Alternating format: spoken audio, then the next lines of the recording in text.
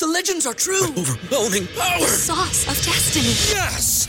The most legendary sauce has arrived as McDonald's transforms into the anime world of WickDonald's. The greatest flavors unite in all new savory chili McDonald's sauce to make your 10-piece Wick Nuggets, fries, and Sprite ultra-powerful. Unlock manga comics with every meal and sit down for a new anime short every week only at WickDonald's. Ba-da-ba-ba-ba, go! At participating McDonald's for a limited time while supplies last. The history of television is a history of failure. For every television series that lasted years and years, there were dozens that lasted only one season or less. But did they deserve to die? Or were they canceled too soon?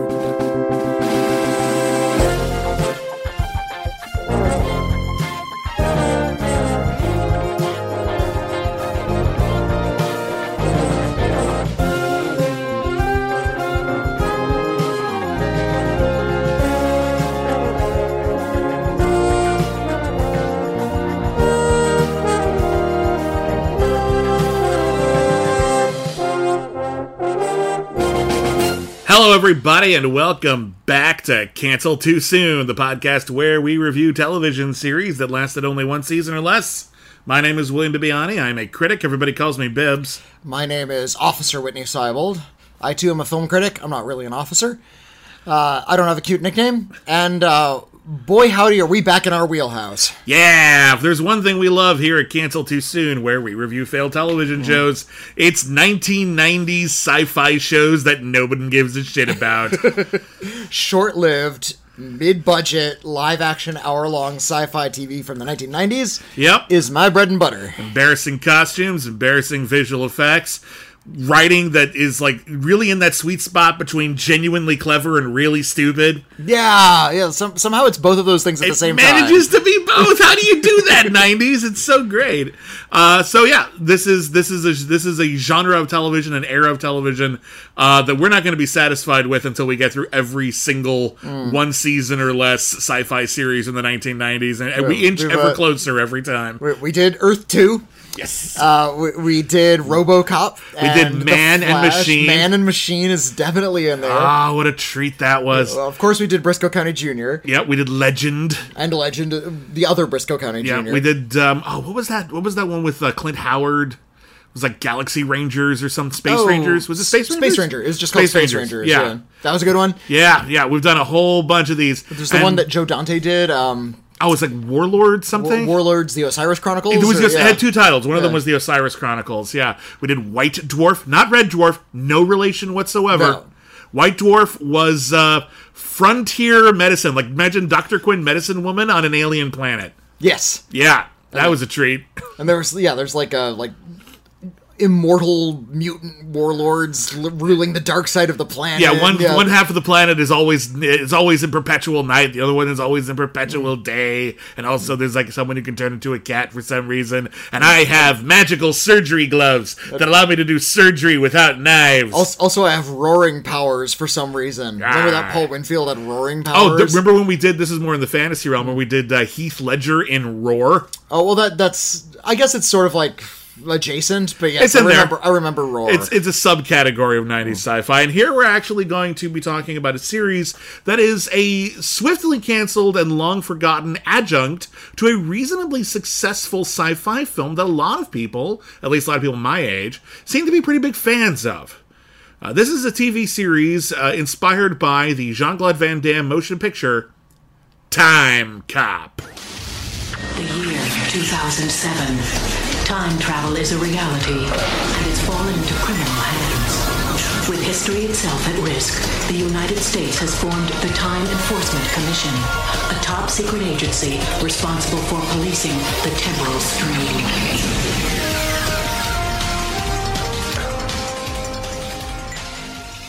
So Time Cop, which is based on a comic book from Dark Horse Comics, indeed I think it was co-written by the creator of Dark Horse Comics. No, like the founder of the actual company. Yeah. And then he worked with an author, with a writer named Mark Verheiden, and together they worked on the screenplay for the film. Well, actually, let me look up that gentleman's name because I think he deserves the credit. It was a thingy that they did. Mike Richardson. Mike Richardson. Okay. Mike Richardson and Mark Verheiden worked on a comic book. That comic book became a movie. Now, the comic book was in 92. Yeah. And they turned it into a movie in 94. So it was like super fast turnaround as far as these things go. Yeah, a good high concept, makes sense for a movie. The movie was directed by, I think it was Peter Hyams did the movie, right? I'm not crazy?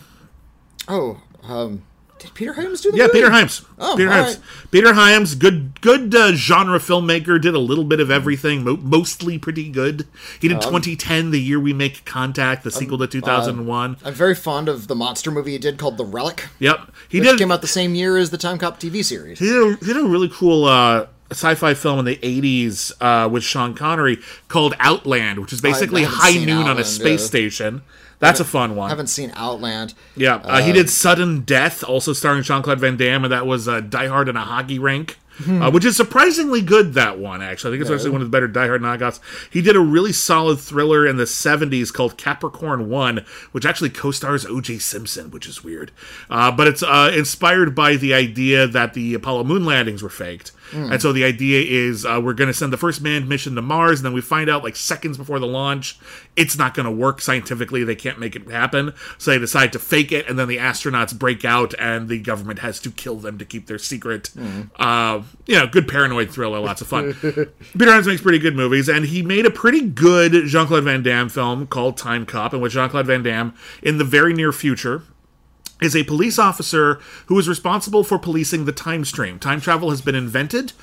In order to go back in time, you need basically like a little mini roller coaster ride. They call it a time sled. Yeah. It's just a little seat. It's like a crash test dummy track. Yeah. And you run at a wall, and it's like lasers have to focus right on a spot and open up on a physical surface for you to burst through. And the sled goes in, but only you go through. The sled doesn't go all the way through with you. Yeah. The physics of this thing are completely new. Make no sense whatsoever. It looks kind of cool, but it makes no sense whatsoever. You can't go to the future. They actually say this in the Time Cop movie. You can't go into the future because it hasn't happened yet.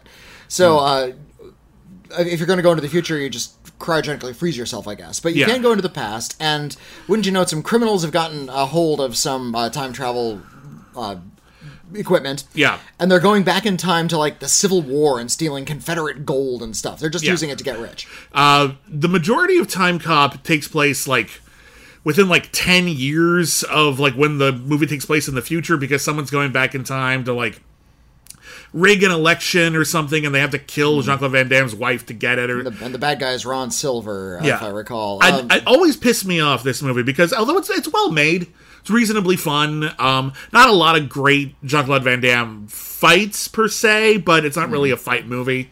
My biggest problem was it had all of this potential. Jean-Claude Van Damme traveling through time, getting in adventures, and he never goes further back than the Great Depression.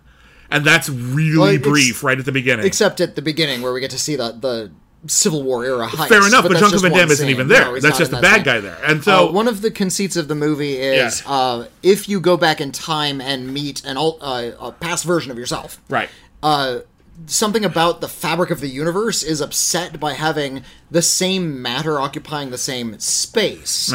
So if you are to physically touch your alternate self... Like if you, like, high-five, like, hey, good goal in high school earlier, me. High-five, boom! For that moment, you're occupying the same space, and, like, a rend in space-time will, like, sort of rip you apart and destroy you. Which is important. Doesn't really come up in the show very often, but it comes up once when they can say it was hogwash.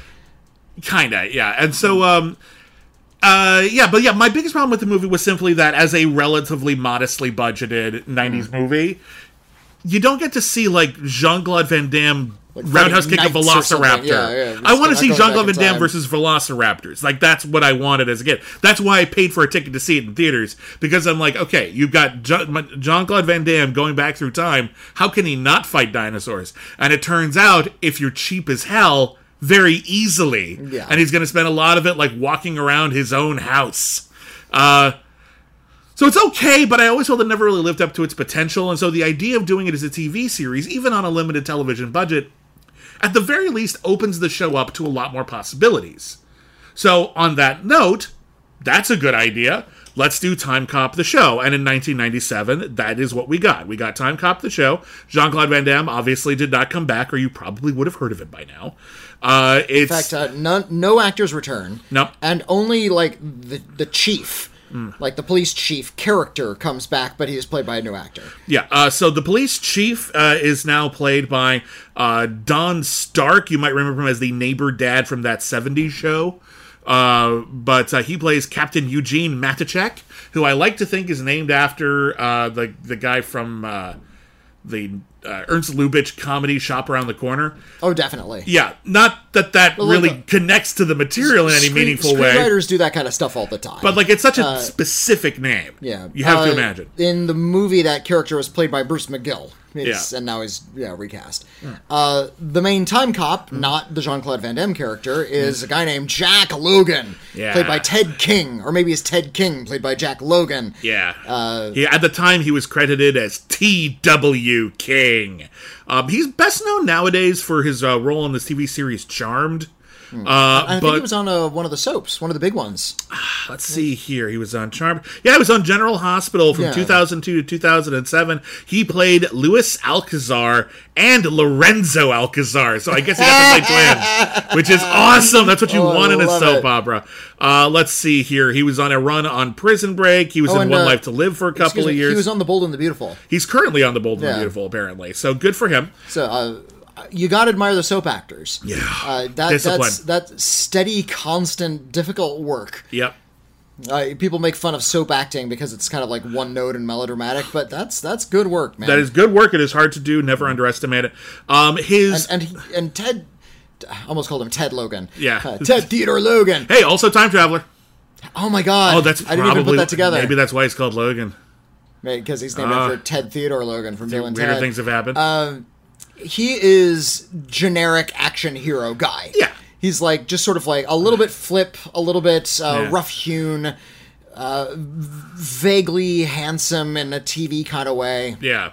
Not very interesting, but certainly a nice guy who does his job well. Just like boilerplate hero character. Yeah. He's just generic good guy. All you need is an actor who can play that capably, and I think Ted Theodore Logan can do it just fine. Not really his partner, but the person he works with the most is Officer Claire Hemmings. She's played by Christy Conaway. Christy Conaway eventually retired from acting to become a successful fashion designer, so good for them. But you'll probably remember them as the Ice Princess in Batman Returns. The one who gets pushed off the roof. The one who she was gonna turn on the lights on the Christmas tree. I'm watching this. I'm like, what the fuck do I know her from? This is driving me up the wall. And Batman Returns is what I was thinking of. She was also in Doc Hollywood, and a bunch of other things in the 90s. And then again, retired for fashion design. Good for them. That character, Claire Hemmings, is largely a tech person. She is responsible for doing. In the first episode, we see that she has invented a technology that can give you all of a sudden a lot of information about the year you're entering, so that if someone asks you, hey, what's the biggest movie of the year, you would know it.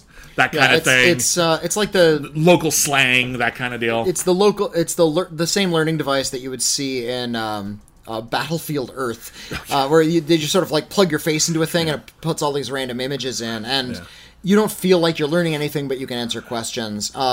This is a really wonderful device for a time travel cop division to have. It's called the SEC, or the TEC. The TEC, the Time Enforcement Commission. Yeah. And the Time Enforcement Commission thinks ahead. They want to make sure the time cops are prepared. Yeah. You're thrown back in time, but you don't know where you're going to land. It's kind of like a random spot close to where they know a time ripple is happening. It's kind of a recurring joke that it's almost always inconvenient, like he's thrown in front of a car in the middle of a baseball game or something. They know where they're going, and their first assignment is to find local clothing.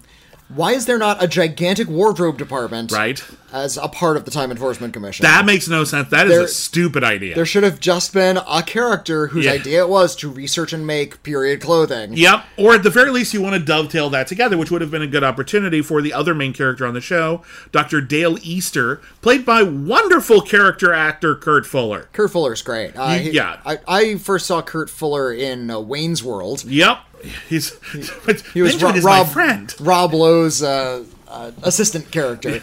Benjamin is no one's friend. If you were an ice cream flavor, he'd be pralines and dick.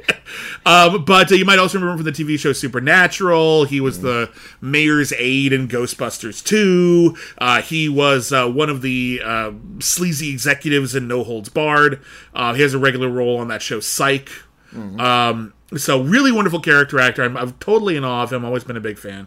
And his role, in the show is to research time travel stuff. He's the book learning guy. He has an archive. There's this, Actually, I like the set for the library because they go into this room and it's really tall and it's just books up the side. And he's just sort of wandering around with old magazines and stuff. He's got old periodicals. And what I like about it is it's set in 2007. Obviously, the show was made 10 years prior, so they had no idea what the future was going to look like. They had no idea the near future. So they had no idea how computer technology would evolve. There's a funny gag where this person from 2007 goes back to the early 90s, has to hook up a computer. It's like, oh, they still have male-female adapters, and I'm looking at my computer like, yeah, we still do.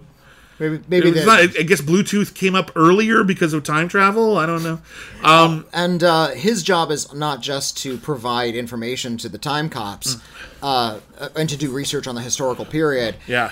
But that's the way the people who are going into the past can communicate with people in the present. And this is actually pretty clever. And they can place a newspaper ad. Yeah. And just sort of have that run for a day. Yeah. And the archivist can then look up something from, a century in the past, and it's still in that newspaper. Yeah, and you're like, oh, okay, so this is a coded message. This means he needs us to do this in the present day. And I'm like, oh, that's clever. I love that kind of stuff. That's really fun. All the causality stuff is really fun. Doesn't make any sense? No, of course not. It's causality. Time travel makes no sense whatsoever. How it basically works in this show is if a criminal or someone goes back in time and changes something in anything meaningful, anything that could have a ripple effect and affect history, in the future, the present, they have people in Minority Report chairs constantly looking up at this giant computer screen, just looking for time ripples.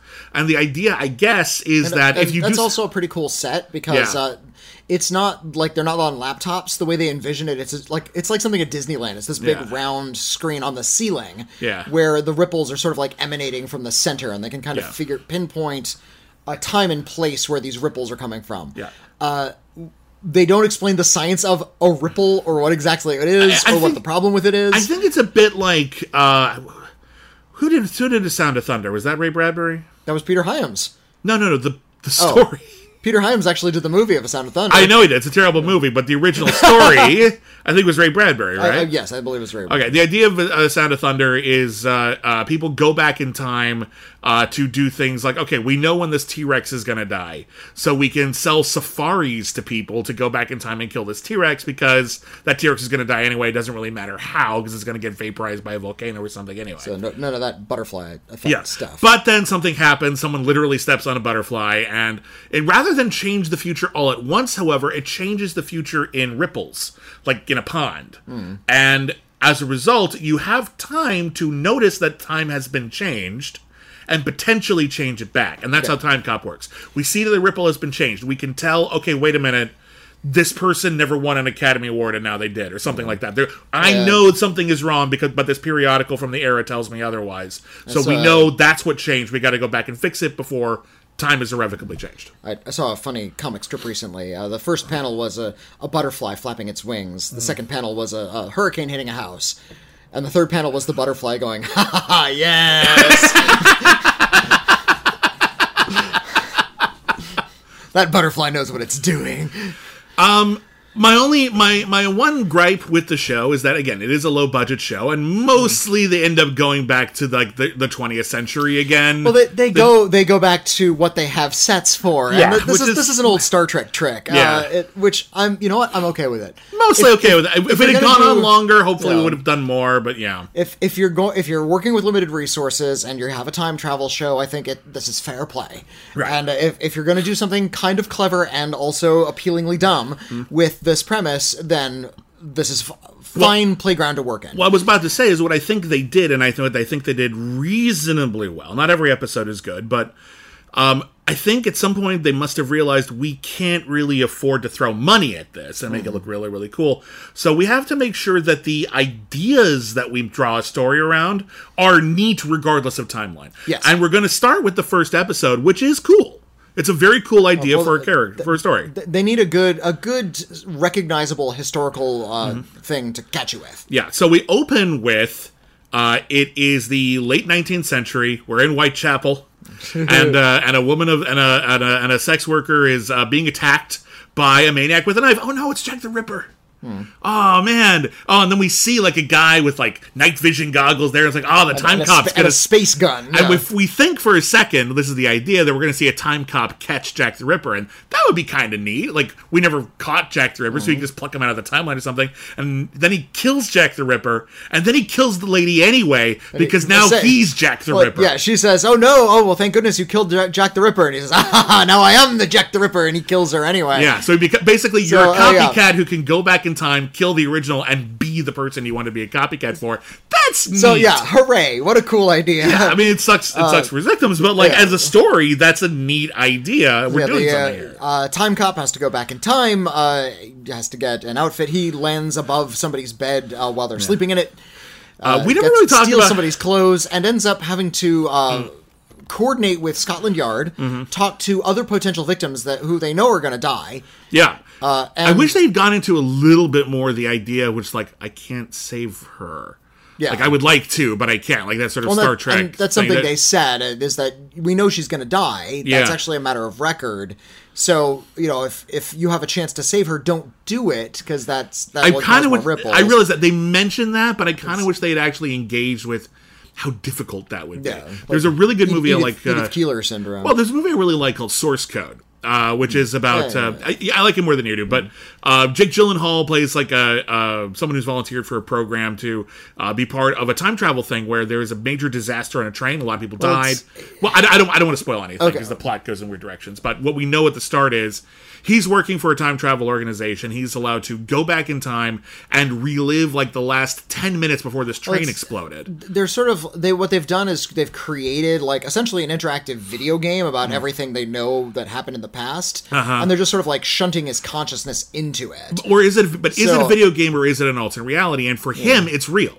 Yeah, well, and so when he keeps trying to save the day, and he finds out that he can't. But to him, it's real, and the movie really interrogates what that would be like to actually these people aren't figures to him. To everyone else, they're numbers on a spreadsheet. They're already dead. Yeah, exactly. And what I like about that movie is the way that movie, like, and it's basically a big 9/11 allegory where afterwards, I mean, it was horrible and a lot of people passed away and it really hurt, but like 10 years later, a lot of people look back and it was like, okay, those are statistics now. It's like, no. That was a horrifying thing, and it needs to be constantly humanized. Yeah, and the hero cannot separate himself from that. You can tell him there's nothing you can do to change the past, but he's living it, and he can't unlive it. And so that's something that I feel like Time Cop maybe could have played with, is the idea that I can't change the past, but I still feel it because I'm here and I'm getting to know these people. Yeah. And I feel like that you could have gotten some more pathos out of that. That's all I'm saying. Yeah, the Time Cop isn't a terribly rich character, and which is fine because we don't need him to be for this kind of a series. Not really, no. We need him to be a kind of a generic man of action, and I think he fulfills that role plenty fine. It's the supporting cast where we get a lot of the crazy stuff, and we need sort of... I complain about this a lot. I've even called it protagonist syndrome, where you need and even Dickens wrote this way. You need a protagonist who is kind of a blank slate. So you can surround them with more interesting characters, and you can actually have much more complex incident if the main character themselves doesn't have a lot of character. That's a problem, because you're always stuck with a protagonist, and you're spending the most amount of time with the least interesting character in your story. One could argue that even Batman is like this as well. He's very stoic. And he's Batman is Batman in every single story, and it's the supervillains around him who are allowed to really go in interesting and weird places where Batman has to stay in place. In terms of a story, you need to sort of strike that balance. So that this guy is a little bit generic is okay, because you're throwing him back in time, and we have to do things like establish Jack the Ripper and all these other interesting characters. So he can sort of flippantly smile and say, like, a sort of Quantum Leap, here we go again kind of moment. Yeah. The Jack the Ripper episode is a pretty good, pretty thrilling episode, all things considered. We get a fun supporting turn from an actor named William Morgan Shepherd as Inspector Wells, who has a nephew who likes this time travel stuff. William Morgan Shepherd, who we just saw in Star Trek. He was from the episode The Schizoid Man. He was the one who put his thought he looked familiar. Yeah, that old man who put his consciousness in Data's body. That's fun. So yeah, we talked about that in all our yesterdays. But the really neat thing here is the villain of the piece, the person who goes back in time to impersonate Jack the Ripper and go on with his kills. You would think that would be just like your villain of the week. He is not. He's their fucking Lex Luthor. He's their Joker. Like, he's a guy who he's in the future. His name was it Ian Pascoe? Pascoe, yeah. Yeah, he's played by Tom O'Brien, who was in The Accused and The Big Easy. He was on Smallville for a while. Yeah, he at some point in the future for the Time Cop, this guy has access to time travel, and he has been using it for a while, and we're going to see at least 2 or 3 episodes with this guy, and we're going to see that not only has he been jumping around in time, doing horrible crimes, he has been getting away with it for a while, and a lot of the things that we take for granted about history are because he did shit and didn't get caught. And that's a scary thought. And he actually eventually has a really creepy monologue where he's just like, you think you can catch me? Like, I watched Rome burn. I stood at the top of Mount Everest and saw the planet Earth die. Like, I have seen everything and done it all. And it's like, ooh, I just got chills. What a creepy villain. A guy who's like, ooh. Like, that's kind of cool. So we're going to sell a lot of him. He gets away in this episode, and then he comes back in the next episode. Now, here's the thing with Time Cop. The order of the episodes is a little wonky. Now, theoretically, we should we're going to go with the order that they're actually aired. But if you watch this show, the show is currently on Tubi, and you can see almost all the episodes there.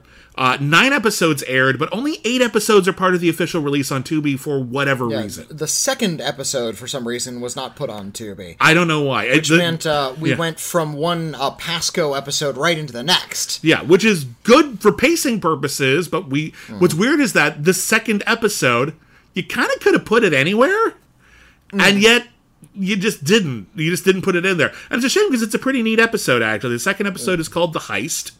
And this is the one with William Devane. Yeah, William Devane is in this, and there's a bit at the beginning where someone robs, does a famous jewelry heist, and the idea is back in the 70s. Somebody did back in the 70s, and for whatever reason, they never found out where the dude hid the jewels. It's become like this, like urban legend, true crime. Who's that guy who jumped out of the airplane with all that money? Oh, D.B. Cooper. It's like this D.B. Cooper kind of mystery where like it never got resolved. So it's now decades later. That guy went to jail. That guy got out of jail. And then I guess he found himself a time sled and went back in time in order to get the jewels, basically. So the Time Cop has to team up with a detective who was on the case at the time and is now aged into William Devane. But when they go back in time, he's played by William Devane's son, Josh. And they look alike. They look quite a bit alike. I for a minute, I was like, wow, the makeup on this show is great. Well, I was going to say that's really good casting. They cast a guy who looks a lot like William Devane. William Devane is a really great actor, by the way. Like, he doesn't get enough credit for it. He's done a lot of TV. He was on 24, most memorably.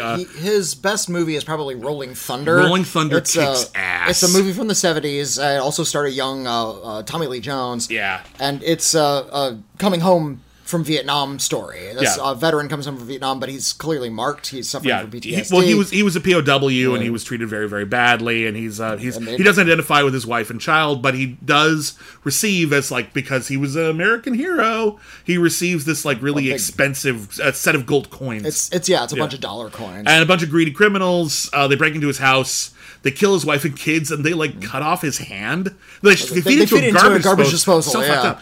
And so he teams up with his old war buddy, played by Tommy Lee Jones, to get revenge. It is so intense. Like, it's halfway to an exploitation film, but it's actually so thoughtful and so good about how William Devane treats his character. And, like, it's just like, it's like half an Oscar movie and half a Grindhouse movie. Like, it's really fucking great. So I'm a huge William Devane fan, and he kills it here. So they go back in time. Oh, look, before I go, there's a great quote from William Devane. Yeah. He, about Robert Redford. Okay. I can't stand around like Redford. I'm not that narcissistic. Not that photogenic either. They go back in time to try to prevent the guy from changing the future, blah, blah, blah, blah, blah. And there's a moment, I remember thinking this. There's a frustrating thing about the way that most TV shows in particular, but also movies, tend to treat police officers. And this is often in the wake of Miranda rights. The idea is that good cops are often stymied by bureaucracy, being forced to do the right thing or follow the law. Yeah, so they have to play by their own rules and go off the road to get the bad guys. Yeah, and it's morally justified because they're the, quote, good guy. But the problem with that is that this creates this idea in the audience's head, because we see it all the time in every cop show and every cop movie, that it's okay for a good cop to do bad things because cops are always right. But in actuality, in real life, if they were good cops, they wouldn't do that. They wouldn't need to do that, and no actual good person would need to justify police brutality like that. So there's a bit in this episode where they go back in time, and our time cop is interrogating someone. It's not going well. And then William Devane, playing the older version of the cop, like, hits the guy, basically. And he's saying this, like, it's the 70s. We didn't do... We didn't treat our suspects well. We just beat them up, which is like... It's 77, and I think Miranda rights were already in place. It's too late for that, but my point is this. I'm watching this, and I'm going, oh, what a frustratingly immoral show. And then 2 scenes later... we see that when they find the guy, William Devane kicks the shit out of him, and he's going to steal the diamonds for himself. So that wasn't the show saying that shit is moral. That was the show saying that this bad guy does that. That's what a villain does. And I thought that was nicely handled. That was actually a good bit of writing. I didn't think about that. That's actually really... It was you think it's business as usual, but it's actually a red flag. Yeah, the twist in the story is that William Devane is now going back in time to steal the diamonds for himself. Yeah. And indeed, we start spending time with him as a younger man, and we realize that the aftermath of this, failed attempts to recover stolen evidence, and he was investigated. Maybe he stole the diamonds. Kind of marked him and turned him into like a bitterer character. Yeah, and that ended up ruining his marriage, and his life ended up basically sucking ever since. So you see that, like, here's how he turned into the bad guy he became.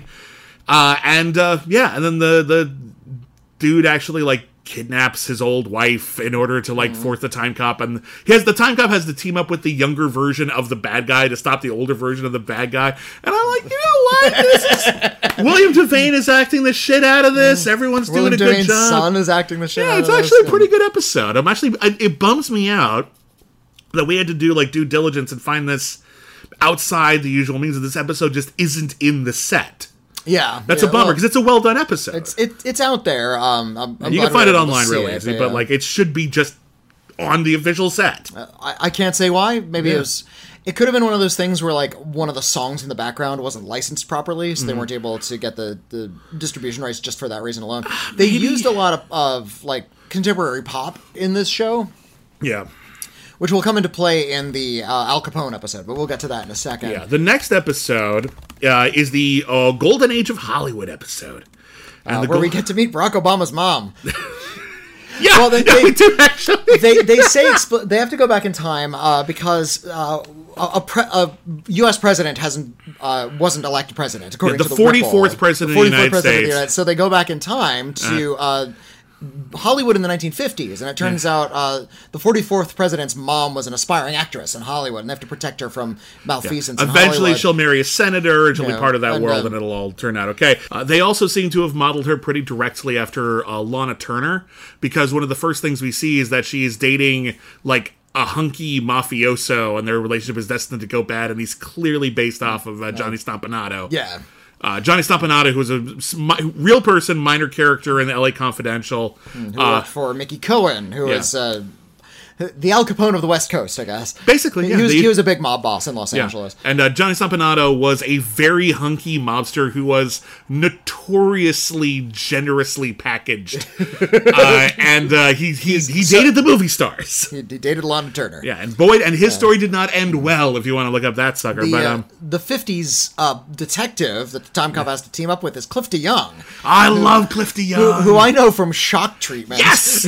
Shock Treatment is the sequel to the Rocky Horror Picture Show. Neither Barry Bostwick nor Susan Sarandon returned. They were replaced by Jessica Harper, who, I'm just going to say, bit of an upgrade, at least in terms of singing voice. Oh my goodness. Singing voice alone.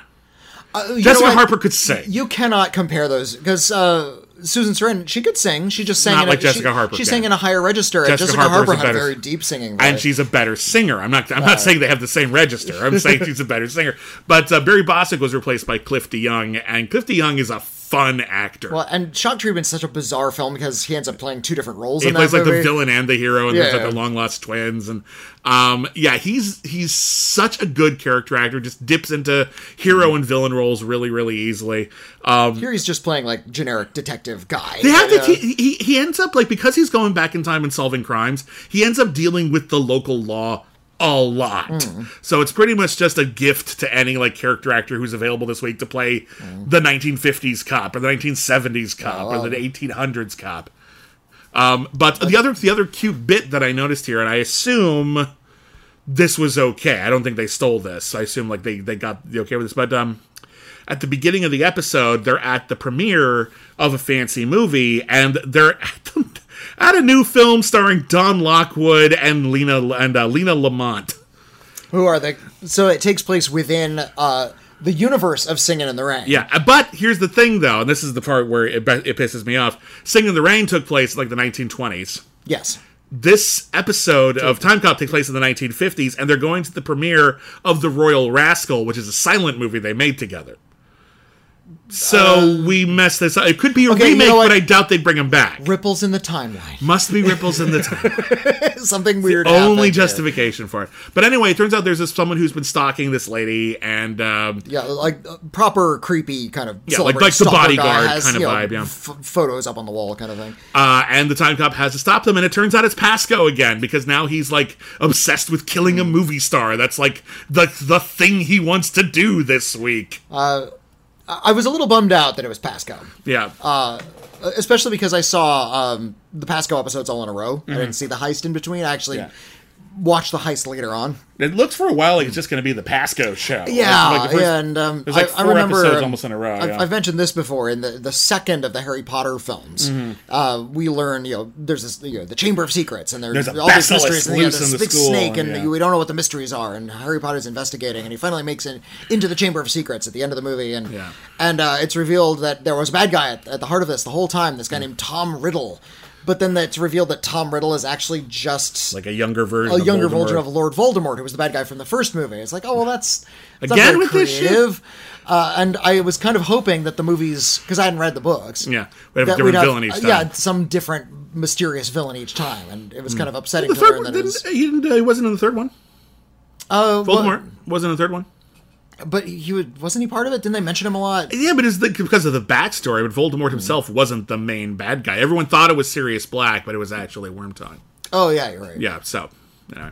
but you're right. I'm with you on this, and especially when you're doing like a serialized television series, keep using the same villain over and over again. Well, you can build more villains. Serialized. This is a great opportunity for a rogues gallery of some kind. If you're going to have a colorful villain each week, do that. Or if you're going to just have generic criminal guy every week, that's fine too. They don't all have to be big characters. In fact, that's going to be the case when we get to the boat episode. It's like those are just generic dudes. Agreed. But I liked when he teams up with local law enforcement. My favorite team up with local law enforcement was from episode 4, because he goes back in time to the 1920s. Ian Pasco goes back in this one's fun. And Ian Pasco, it turns out, already knows Al Capone. They have an established relationship. In fact, Al Capone wasn't part of history until Ian Pasco went back in time and installed him as the crime boss of Chicago, which is fun, because basically we're introduced to Al Capone, and we see Al Capone, he's doing his dominant, all those Al Capone stories you've heard. He's basically playing him like Robert De Niro did in The Untouchables, which is fine. And And then Ian Pasco shows up, and Al Capone's like, "Yes, sir." Yeah, he's like really deferent to this guy. Yeah. And Time Cop has to hook up with the local law enforcement, who is, of course, Elliot Ness. Hey! A young Elliot Ness, played by Ron Livingston from Office Space. Yeah, so it was actually a pretty good get at the time. In order to establish that this is the 20s, they played, like, you know, authentic music, but it was Squirrel Nut Zippers, which was contemporary at the time. They played the song "It Ain't You," I'll let it go. which I completely recognize. Yeah, I like the Al Capone episode. I like that they, you know, the main bad guy is someone they also can't touch because of the timeline. So, Yeah, like, literally untouchable. Yeah, and so this is the episode where we get that great speech from Pasco. It turns out Pasco has a piece of future tech, which is like a superior time travel device than to anything they have, and he's got to get it back because they like stole it from him in a previous episode. All that stuff is cool. Yeah. All of that stuff is cool. All the Elliot Ness stuff is fun. Basically, the Time Cop ends up taking up the Sean Connery role from The Untouchables, where he has to teach this naive Elliot Ness like how to actually be a good cop. Yeah. Which is a little silly, but it's fun. And oh, it's fun. it's so much fun. Again, I'm fine with it. I'm fine with all of it, honestly. You said it really perfectly earlier. It's the perfect balance between clever ideas and like complete stupidity. Yeah. And somehow they managed to razor ride that line. Yeah. Right down the middle. There's something they introduce here, which is kind of interesting. The idea that because Pasco is a villain from the future, in the present day, in 2007 in the show, he's 13. That's right. So, like, and I wish that we'd actually gone on long enough to maybe, like, meet the 13-year-old Pasco, because it turns out he was actually apprehended at the end of the last episode, but he breaks out in this one with the help of his 13-year-old self. Yeah. Which is really neat. And I want this, like, 13-year-old Hannibal Lecter type. You gotta have the same character, just the younger actor. That'd be cool, right? I kind of want to see. We never got that, or if we did, there were 13 episodes. I think 13 or 15 shot, but only 9 ever aired. Yeah, so we got the 9. We only watched the 9. That's all that we ever saw. The next episode is called Rocket Science, which is the obligatory Nazi episode. Yeah, I'm surprised at their restraint. They waited until episode 5. Well, and I have a theory about this one. And here's something I appreciate: no Civil War until later. And even then, really briefly. Yeah, and then it's only like a prologue. Yeah. We don't have to go back and do the Confederacy crap. Yeah. But of course we have to do the Nazi crap. Yeah. So some mad scientist has gone back in time in order to give the nuclear bomb to the Nazis, which of course would completely blow up all of history. So they have to go back and stop. I love the opening scene of this episode where it's all the Nazi high command are all gathered in the little Nazi office, and this, like, goth dude with an earring and sneakers comes in with an IBM laptop and flips it open. It's like, hey, Hitler, here's some nuclear codes. It's so fucking awful. This episode is weird because it does something rather odd, and I think I know... It tricks you a little bit, because there's a fake out as to who the villain is. Well, there is a fake out as to who the villain is, but I'm actually not even talking about... Hitler's the villain. He's actually the villain. But of course, Hitler's the villain. But the person who goes back in time, there is a fake out, and that's handled well. But there is a different thing here, where we meet a new character, played, I believe, by Allison Rice. Her character's name is Amy Fuller. She is playing the role that is normally played by Christy Conaway. They come up with some weird dialogue to say that, like, she's away for a while and this new character is her replacement. And I was like, oh, did we lose the actor and this is going to be the new star? She's here for only one episode. Yeah, it's odd. I'm guessing Christy Conaway wasn't available that week. Maybe, but I have shooting something else. I have a theory. I have nothing to substantiate this theory, but it's something that we've seen before. Because of the way that this story works, the idea is the Time Cop goes back in time. He figures out, okay, this weird goth guy with the earring has given nuclear bomb technology to the Nazis. I'm going to go back in time. He kills that guy, and then goes back in time thinking, okay, I solved everything. But when he comes back, the Nazis won World War II, and this new character, Amy, is now dressed as a Nazi. She's a bad guy. She points to him like it's almost like the end of like Invasion of the Body Snatchers. She's like, ah! And he's like, oh shit! And he has to jump back in the time slide and figure out what went wrong. And it turns out the guy who was dressed up like a modern like neo-Nazi was a decoy to fool a Time Cop. So a Time Cop would assume, well, that guy's clearly not from here. Oh. And so there was actually another guy who was actually there, and that's clever misdirect. Yeah.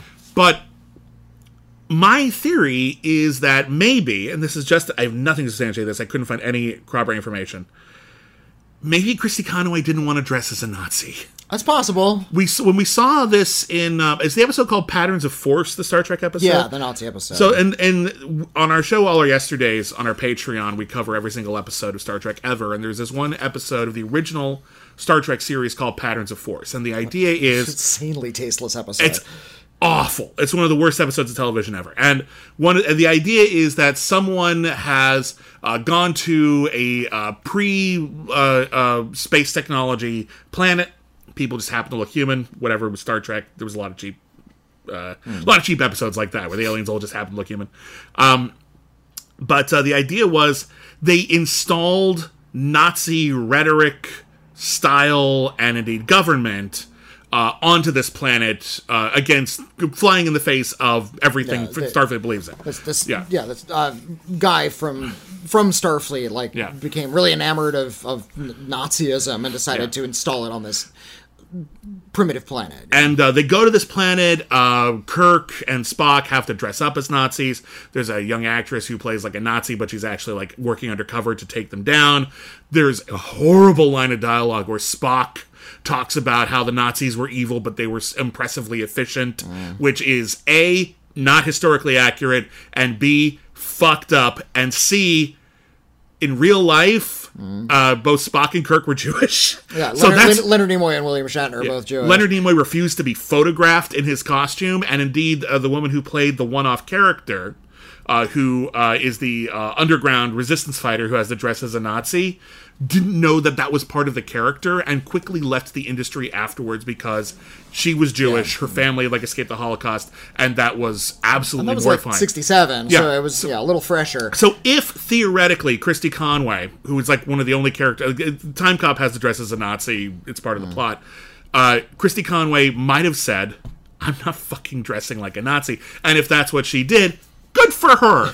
Stand up for yourself. Good for her. And if that's not it, and it was some banal thing, maybe. But it's weird that this was the episode, and that's the only thing I can think of. Because if that's the case, seriously, good for you, because you don't have to fucking do that. I think by the time we got to Time Cop in the late 90s, Nazis had become kind of generic movie villains at that point. I mean, there were still a lot of penetrating dramas about World War II and about we were getting Schindler's the List horrors and, of that time. Yeah. But at the same time, the same filmmaker also made Raiders of the Lost Ark and Indiana Jones and the Last Crusade. Hitler is in Indiana Jones and the Last Crusade, and it's played off as a joke. There's a really huge difference between the way that Nazis are portrayed in Schindler's List and Indiana Jones going, Nazis.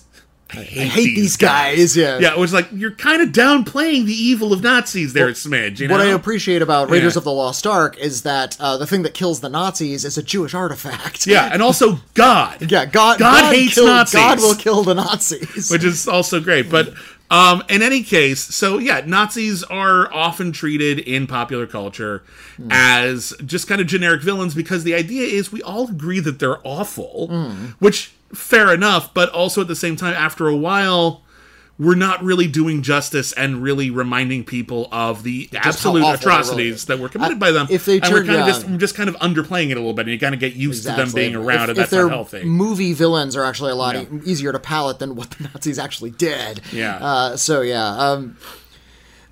So I can understand why a lot of actors would be cavalier about putting on a Nazi uniform and playing a bad guy in a TV show or a movie because look, I get it, they're just villains at that point. And indeed, if you want to tell a story about even the horrors of World War II, someone's got to play the Nazis. I get that, but in a show like Time Cop, where we're just kind of throwing it out there, and if maybe it's tasteless.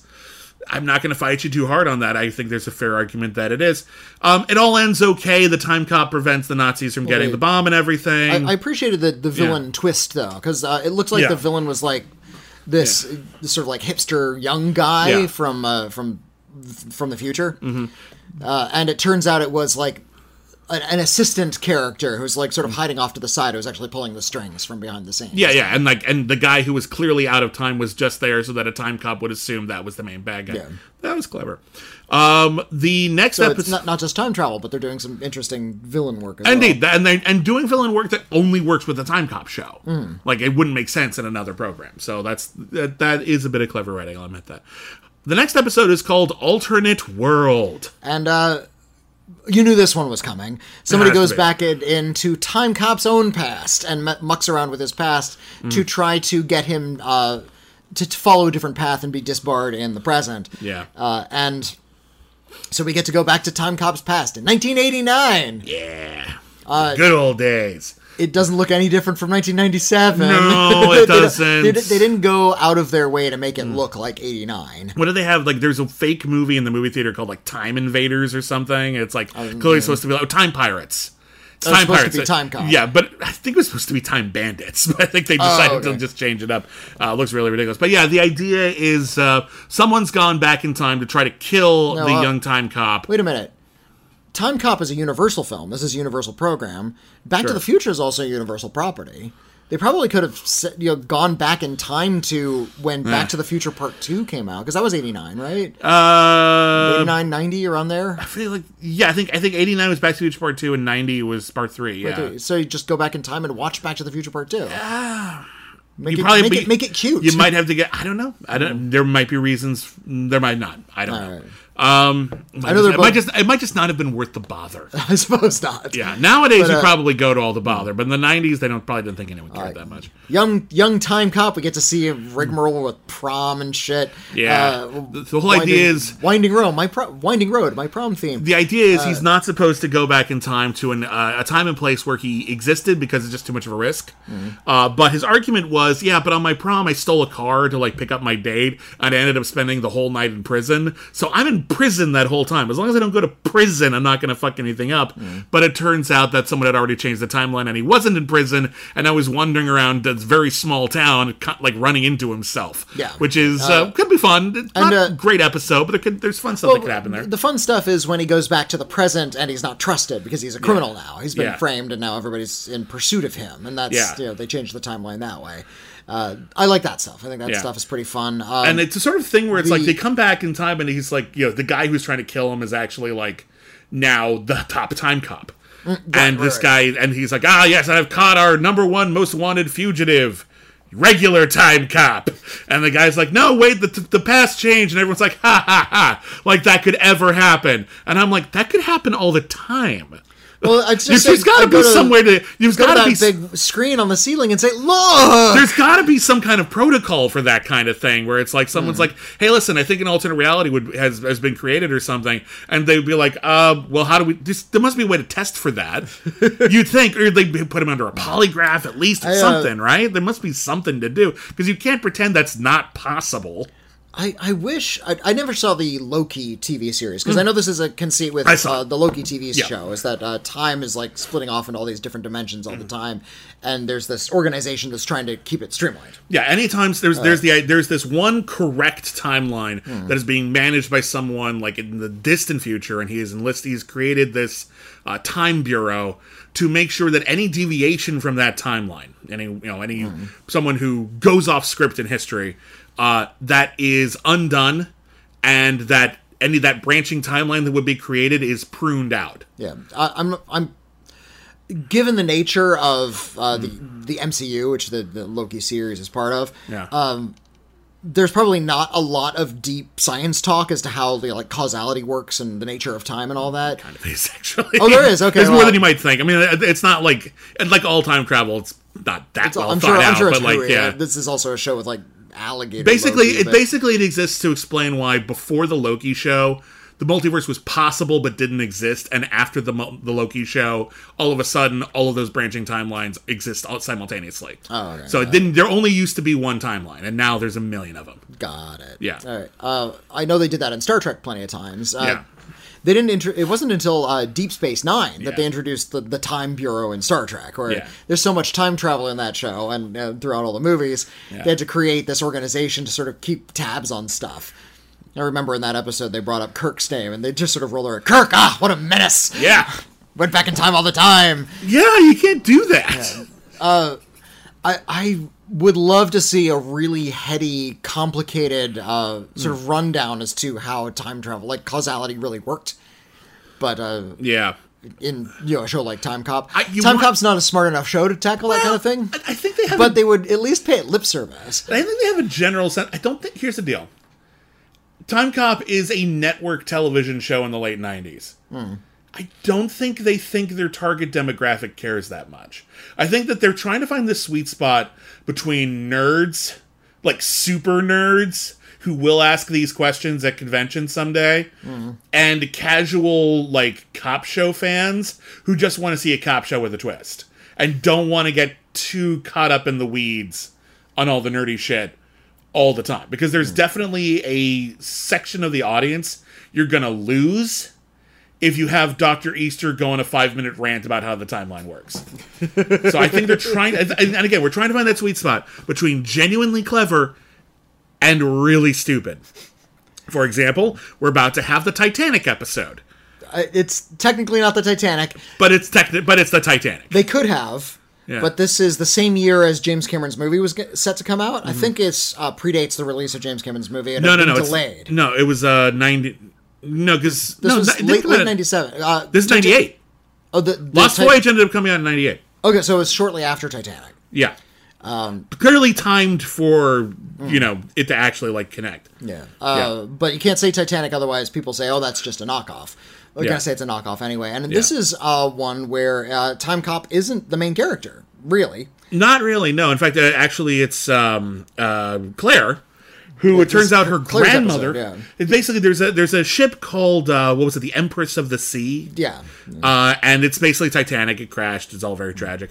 And Claire's grandmother was on it, and so she knows all about it. And so even though there's a potential risk of changing her timeline, she's the resident expert in the thing. So she goes back in time with Time Cop to prevent a potential disaster from time traveling criminals who take over the ship Die Hard style. Send it on a different course, and plan to blow it up. And the idea is, the Titanic, or the Empress of the Sea, or whatever, it was shortly before the war broke out, and there was a millionaire, billionaire, whatever, an entrepreneur, who was secretly squirreling all of his gold bullion out of Europe. And so if they sink the ship in a place where they know they can get at it in the future, forcing them to change its course, then in the future, they can get salvage rights and just dig it up and get all that gold. Clever. Actually pretty clever. Yeah. Like, it's a lot. Like, it's a tall order, but, like, it's actually, like, kind of a neat idea for a story. And so we get Die Hard on Titanic, which you just don't get that often. Even Speed 2 Cruise Control, it's like, but if it was Titanic, you've got something. Yeah. I love the grandmother character. Yeah, she's cool. Claire gets to meet her grandmother, and her grandmother is fucking awesome. She's just like sassy and stands up to she's people. She's like Agent Carter from the MCU. She's just a total badass. And of course, Claire's experience with her grandmother was she met her grandmother when she was an older woman, and she was like a lot calmer, and it was sort of like a baking cookies kind of grandma. She'd settled down. She'd settled down. Yeah. So she actually had this like really cathartic moment talking to her grandmother and sort of getting to know what an interesting, exciting person she was. So there's actually a lot of scenes with the grandmother. Yeah. And that adds an actual human element to this story, which otherwise just would have been a neat one-off episode. And she's actually the one who puts the villain in his place. Yeah. He says something about, all of these. He makes some sort of crack about class. And the grandmother character gets to sort of take him to task for that. Yeah, and her grandmother, by the way, is played by Melora Hardin, who would go on to star in The Office and Monk and Transparent. So she's had a long interesting career. So I don't know if she was like anyone of note yet, but either way, good get. So that was a pretty cool episode. The next episode is called DOA, and it opens with Time Cop. I was like thinking his name is Time Cop, by the way. Jack Time Cop. Jack Time Cop. Time Cop and his boss Matichek are killed. They get in a car together to because his boss's like car is in the shop, he's going to drive him home, and they are killed. Someone shoots a rocket launcher like into their car, and they just blow up. And then Dr. Easter and Claire are just like, "Oh, this is horrible." And Dr. Easter's just like, "Yep. Get in the sled." Yeah. And she's like, "We're not supposed to do that." It's like, "Yeah, but we're gonna." And she's like, "Okay, fine." so they go back in time to earlier that day. A couple days. Yeah. Well, just earlier that day. Just early because they need to make the tiniest ripple possible. They can't fake too much. And she goes out. She tells them like, "Okay, listen. At the end of the day, you're going to be murdered. We know very little because we just popped in the time cop machine immediately." The wonderful scene where she looks through the shades at her the window blinds at herself in the opposite office. It's like that look, see me. Yeah. I'm here from the future. Yeah. Like the end of the day. And but what I like about it is Time Cop immediately is like, okay, I have 6 hours to solve my own murder. He tries to find the most likely suspect. It's a guy who was recently paroled that he put away for time crimes. He arrests him. He has no actual reason to.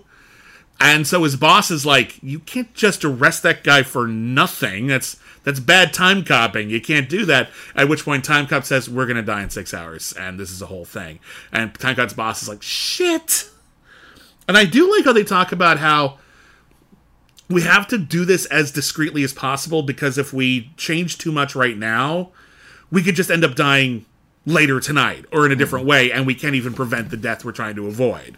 So we have to be very, very careful not to let on that we know, not to change our schedule too much or anything.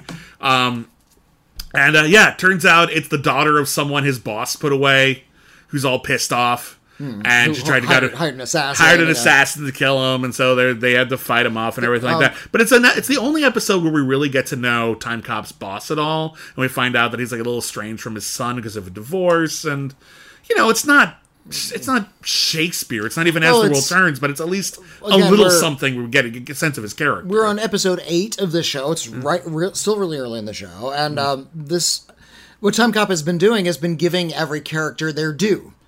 It's not just the Time Cop show. It's actually about the whole team. It's a little bit more of an ensemble, and I appreciate that. Yeah. This is the first episode where they started, and I'm guessing this was an X-Files note from the studio, saying there needs to be a will they, won't they sexual tension between Time Cop and Claire. Well, the one thing is we skipped past it, but in alternate world, when he's in the alternate version of the future where he's a fugitive, he kidnaps Claire, convinces Claire that he's a good Time Cop for another reality, and they have sex. Yeah. But when he comes back to the reality of it, they don't have that connection anymore. And indeed, at the end of this episode, when the timeline changes, at the beginning of the episode, he and Claire are supposed to go on their first date together. Exactly. And at the end, because of all the shit that happens, they end up not doing that. So it's a little tragic, isn't it? I'm always get impatient when they try to develop romances in workplace shows. Impatient is then you want them to just get down to it and get to the romance, or just not bother? Not bother. I find their dynamic to be a lot more interesting when they are friends and coworkers. Yeah. And how they learn to work really well together. I feel like romance, it's sort of like killing off a main character. It's a clear sign that the writers don't have very good ideas. See, here's what I'm very different. I used to think that way. Yeah. And sometimes that's the case. I'm not going to dispute that. But what I wish they would do more is I remember, speaking of As the World Turns, I used to watch As the World Turns a lot with my mom. It was her show, and I got really, really into it. And one thing that I noticed on As the World Turns, it was a daily 1-hour soap opera. A lot of time to fill, a lot of characters. They would tend to do this, one ongoing, they would cut between 4 different storylines. And every week you'd be one storyline. But it would only move forward so much because theoretically someone could miss a Tuesday episode and you don't want to get so far behind on the show they never watch it again. So Thursday, if you miss Tuesday but you watch Wednesday, they haven't moved forward so much you can't follow along. So there's only so much movement that can happen at any time. And at any given time, there were always 3 storylines where someone's trying to keep a secret and we're just waiting for that secret to boil over and for the big secret to be revealed. At some point in the writer's room on As the World Turns, on the turn of the century, 99, 2000, somewhere around there must have been some kind of fucking revolution. Because all of a sudden, storylines went quick. Okay. Where someone would be like, oh my god, I can't believe I kissed my boss. How can I ever, I can never let Holden... You know what happened was TiVo. People could tape episodes and catch up. So what happened was, all of a sudden it was oh no, I kissed my boss, I can never tell Holden. And normally there would be 3, 4, even 5 weeks of milking that. What happened? Next episode, you told Holden. Wow. Oh, shit! And the story wasn't hurt. It just moved faster. You don't need that all the time. So what I am sick and tired of in a lot of TV, and still to this day, is that will they, won't they romance. Here's what I would like to see happen at least more often. Not every time. It would just get just as stale. Let's say you have two characters. They're played by hunky, attractive actors, and they have some sexual chemistry, and you want to capitalize on it. They once they acknowledge they have sexual chemistry, they go out on a date. And then they date for a while. And then it either works or it doesn't. And then if they break up, then you've got that breakup tension, which makes it fun. Or if they're together, guess what? People don't stop being interesting when they're in a relationship. If it's a good relationship between people with strong personalities, you'll get the same banter. You will get the same tension. It will just change a little, and that's okay. Hooking up doesn't make you suddenly boring. I would like to see this. They're coworkers, right? They're going to be in the office every day. How about this? They're attracted to each other. They hook up. And then they're just friends again after. Yeah, that would also be fine. And they don't need to keep on pursuing this weird sort of romantic tension. It's they got out of their systems. It's like, this is cool. cool. That was fun. We're friends. Let's just keep on being friends. That could also be fine. My point is this. Going back to the same tired well, will there, won't they? And then we'll finally let them get back together in the final episode after some false starts. Or like, oh no, I'm finally free from my horrible relationship. I can finally date Claire. Oh no, I'm one day too late. Claire accepted that marriage proposal. And now we have to wait a whole fucking season for that to fizzle out. And then it turns out Claire gets arrested in time jail. And now we're fucking, like, it's always the fucking delay. It's arbitrary. It's annoying. What if you just let it move forward and saw what happened? That would be so quietly revolutionary, it would blow people's minds, and you could just move on with the story. I think by now there have been plenty of exceptions to the rule. Not as many as I'd like. I just wish that they would start with they won't, in the will they, won't they question, and have their relationship develop that way. The reason I complain about this is because there are so few stories about coworkers who have a lot of like romantic or sexual tension, and it's about their friendship, and about how they aren't interested in dating each other. Even if there is some romantic or sexual tension, they're both attractive people. You can be maybe attracted to a friend and say to their face, "I think you're really attractive." And just keep on being friends with that person. It is okay. You can have a healthy... And that kind of... Depicting that kind of relationship, I think, would be a lot more interesting, and I think it's healthy. I think it's true to life. I think it would be nice to have more of that. I agree. If they'd gone that direction, I would have been happy, too. I was a little bit... kind of rolling my eyes a bit when they're trying to set up, especially this early in the show, this romantic tension between Claire and Mr. Timecop. I guess I'm just sick of the idea that people in a relationship are inherently less interesting than people who aren't. Like, it's a cliche. That's an old writing cliche. It's an old writing cliche, and I'm sorry, I question how many successful relationships you've been in if you consider being in a relationship synonymous with being boring. It doesn't have to be. A really good example of this is a show that's currently on the air. I'm behind on it, but I love what I've seen so far. Superman and Lois. Superman and Lois, it skips past the whole we're at the Daily Bugle, you don't know my secret identity shit. They're married and they have 2 teenage kids. They're really interesting. The family dynamic is really interesting. Their marriage is really interesting. It doesn't prevent him from being Superman. It just creates different kinds of problems surrounding it. It's a really great show. It's like my favorite version of Superman in a really long time because it's about the relationship. Well, I think you can have a relationship and make it be interesting. And this is going off in the weeds a little bit. Yeah, we should get back on topic in a minute. Just for a minute. The reason a lot of shows are written that way is a lot of shows, and this is still true in Hollywood to this day, try to court a younger audience. Somebody who has a lot more free time and disposable income, presumably. Sure. And a lot of younger people aren't married yet, or they're still single. And I think the idea is the default audience for most mainstream entertainments are young single people. So the idea of depicting people in relationships is parents. That's what your parents are doing. I guess. So I think that's why we tend to see so many stories about people entering relationships and not people maintaining them. Well, because they're trying to reflect the life experience of the people in the audience, and their assumption is that the people that are watching are single. Well, I appreciate that, and that makes a certain amount of sense to have that perspective. My 2 counterpoints is that if we consistently show being in a relationship as not something normal or positive, then we're just kind of presenting that idea, and that's unhealthy. It's seen as the end of the story. It's the happily ever after thing. But people's lives continue, and you don't want people to equate finding a positive relationship, if that's what you want, to be with the end of your story. That could be the beginning of your story, and I think we're missing out on a lot of dramatic possibilities from that. My other counter argument is this. The idea is like, a lot of our audience is young, and we need to make sure that we reflect their reality. Also, most of our audience is time cops. At some level, we're accepting that they can handle shit that doesn't happen to them in real life.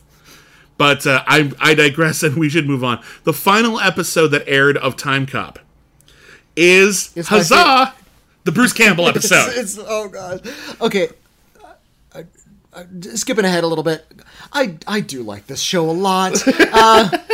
It's so my jam. It's very you. I remember watching this going, Whitney's gonna love this. It's this type of writing, this type of tone, even the corny, awful opening theme song. It's pretty bad. Yeah, it's pretty bad. The production design is so fucking 90s. It makes me want to slap myself. The cop outfit is the dumbest looking shit. Where they have this big oversized leather vest over a gray sweatshirt. Everyone's name is embroidered over their heart, like their mom did it. Yeah. I'm like, what? But it turns out Time Cop has a friend, and I think he's his ex-partner, played by Bruce Campbell. And they have to go back in time because Bruce Campbell has become involved in this...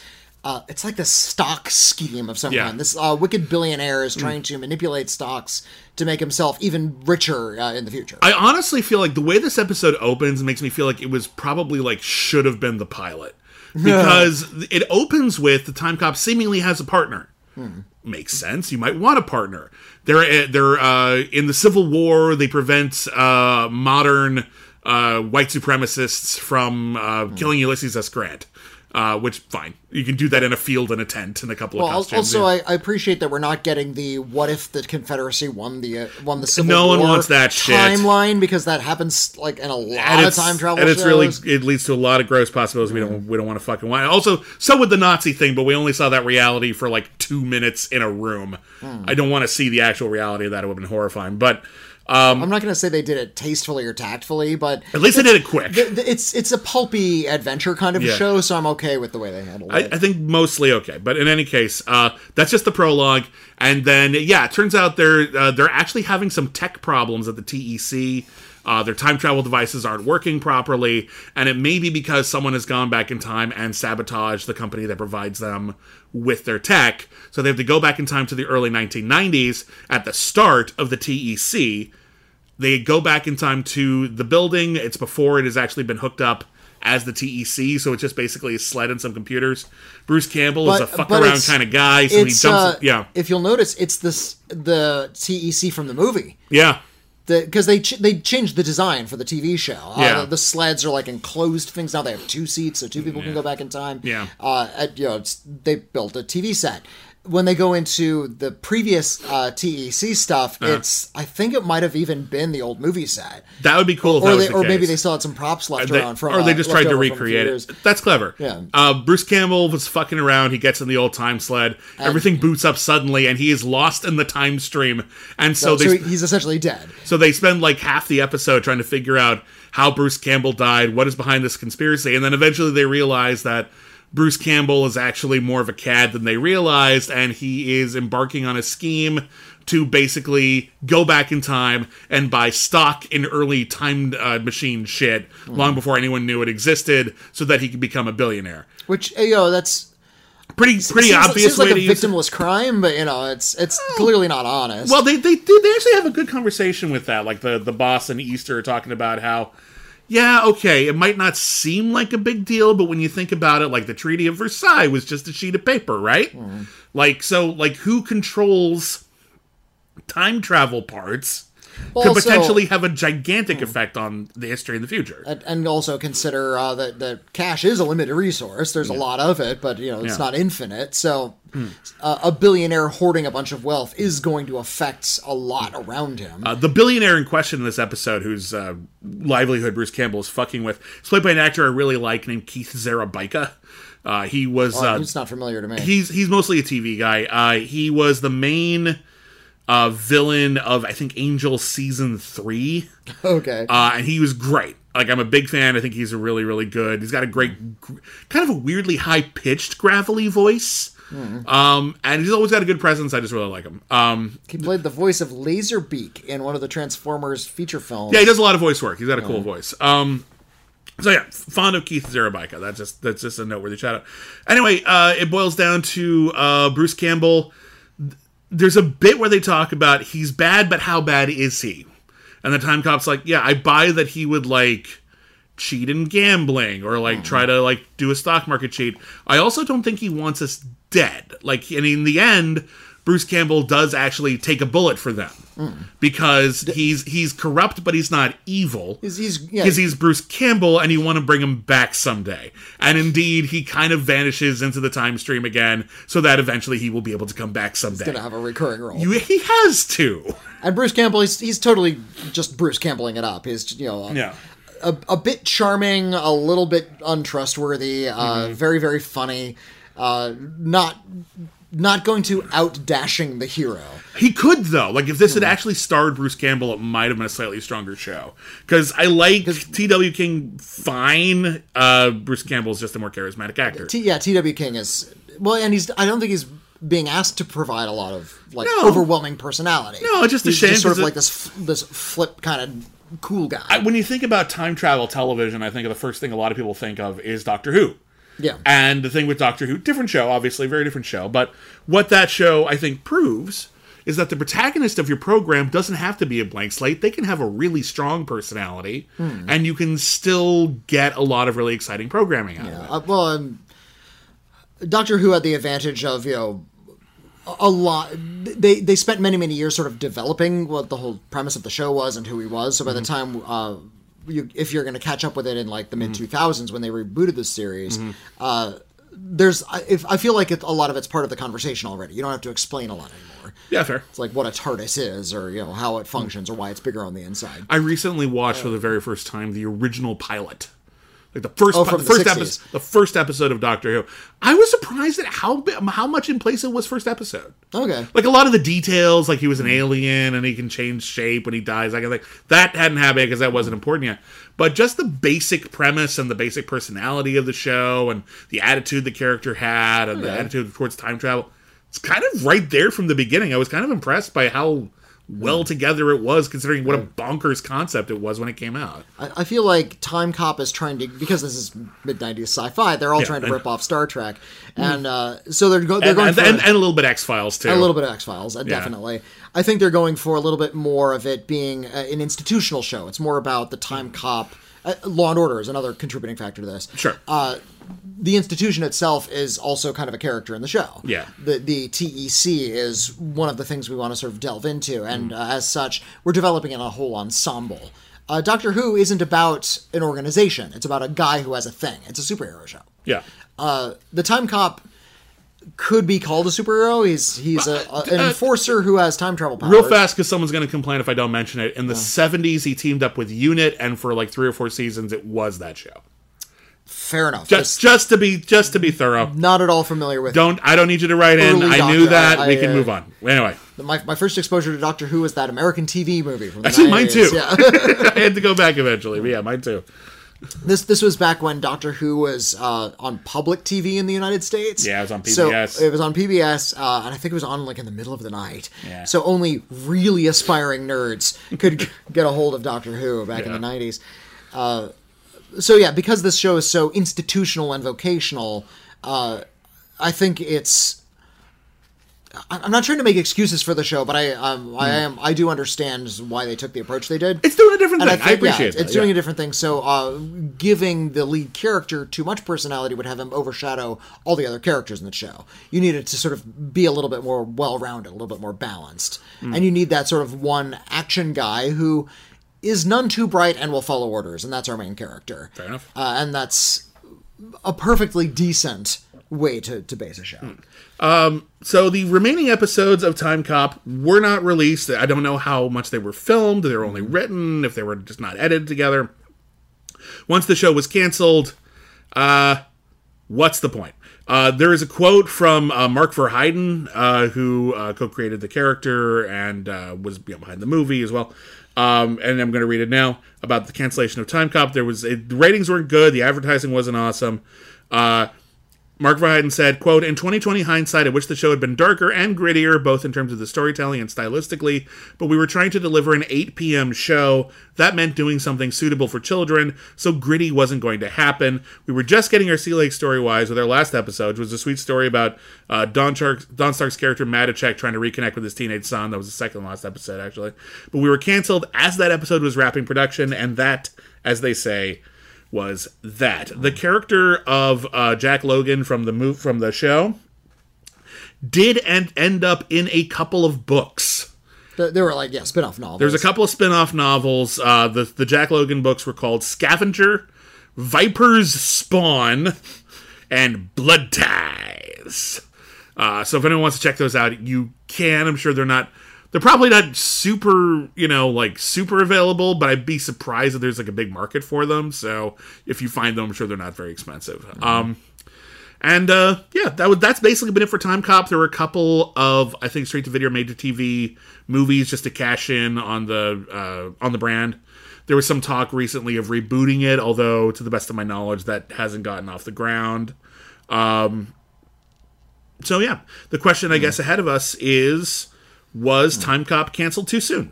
Definitely. There's so much more you could have done with this show. Yeah, the opportunities are kind of limitless, literally. Like I said, it's a little bit corny.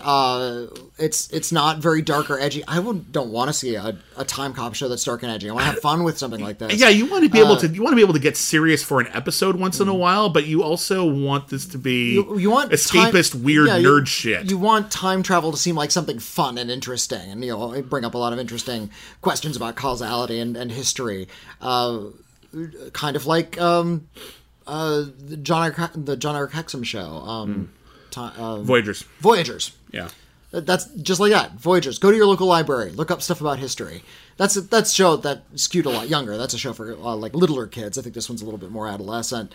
But at the same time, we're having fun with it. Yeah. And everybody's having a good time, and everybody's kind of up and upbeat. And I like that about the show. Yeah. And it's a time travel show about going back and visiting interesting points in history. Yeah. You're not going to run out of that stuff. No, where's the Woodstock episode? Where's the Old West episode? And we've had other time travel shows, even in America, since then, that have tried to do this kind of time cop riff. They're hard to keep going because they're expensive. That is an issue. They're expensive. Even the cheaper episodes tend to be expensive because you still need costumes. You can't use the same set every single week. Yeah. Every single episode is a bit of a production. And that must be frustrating because, on one hand, that's why we're here. We can do anything.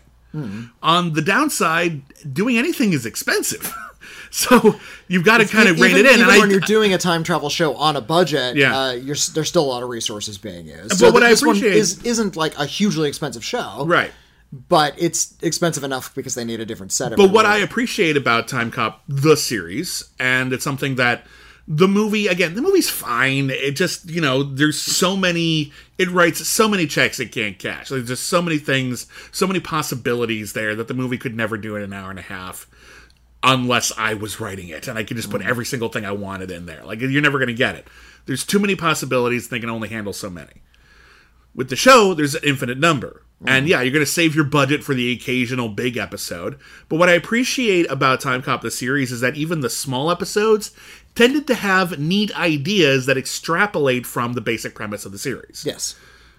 We have this technology, what if this? What if a criminal went back in time specifically to do this instead of the usual shtick? What if the time machine broke in a certain way? Like, there's they knew how to mine the core concept for material that wasn't always super expensive. And I appreciate that. And I think they did a pretty good job. So in the end, I think it gets better as it goes along. Like the first couple episodes are a little clunky, but the ideas are always sound. As time goes on, yeah, I actually think the show gets better. And I think it is canceled too soon. Should it have lasted a really long time?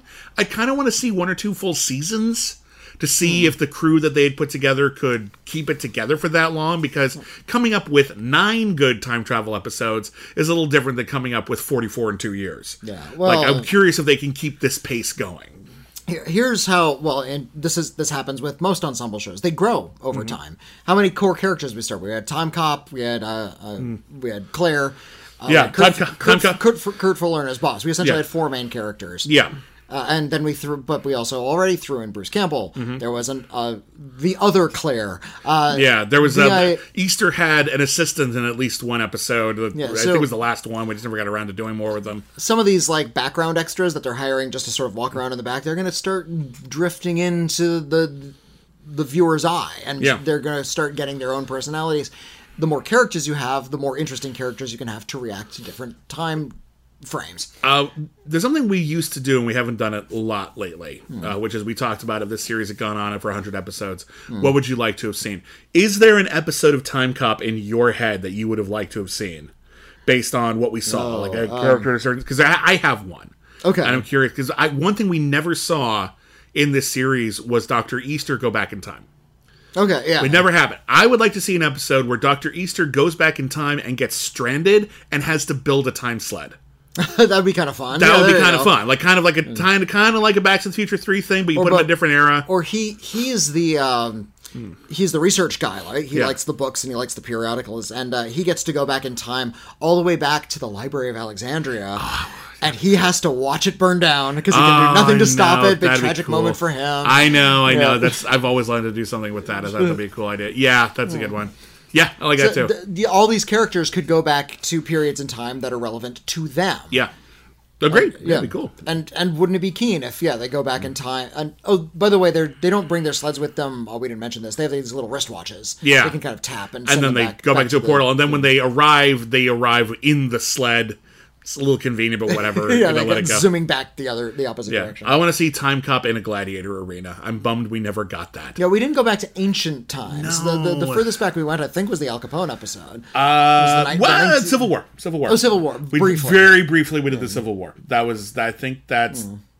There's the Pascal mentions going back further, but we never actually see that. I would love to see like Time Cop go back in time, and he starts like leaning over this like puddle of primordial goo. It's like, oh god, okay, form a protein, otherwise there's no human race, please.